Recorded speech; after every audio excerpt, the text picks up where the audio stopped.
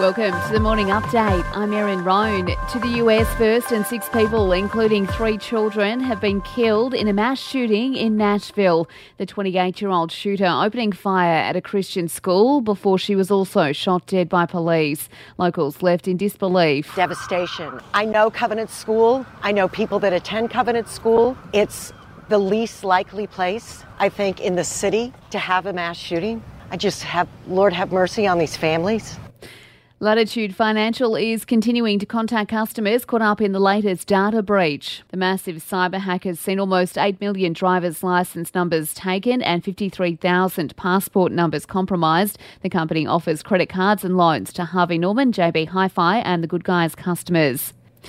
The incoming Premier of New South Wales and his Labor government will be sworn in today as vote counting continues. Chris Minns and his interim ministry will take the reins with a ceremony at Government House. The Labor government is on the verge of securing a majority with several seats still in doubt.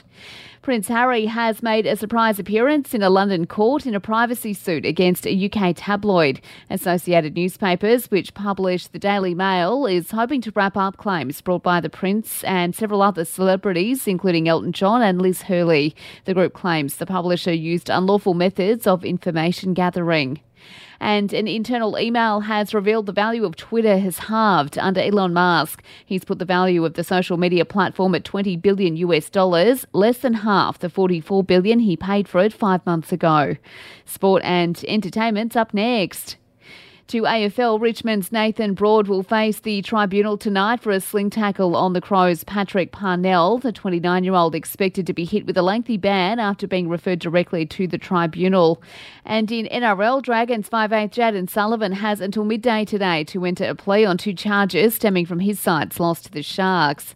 In entertainment news, Gwyneth Paltrow's bizarre courtroom testimony has gone viral. The Goop founder is being sued over a 2016 skiing crash. She was asked how the crash has impacted her. And he has deterred you from enjoying the rest of what was a very expensive vacation. Well, I lost half a day of skiing.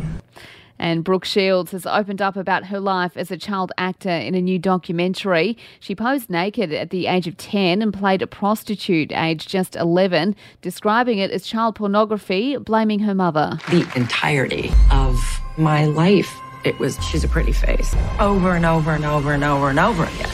And that always just seared me.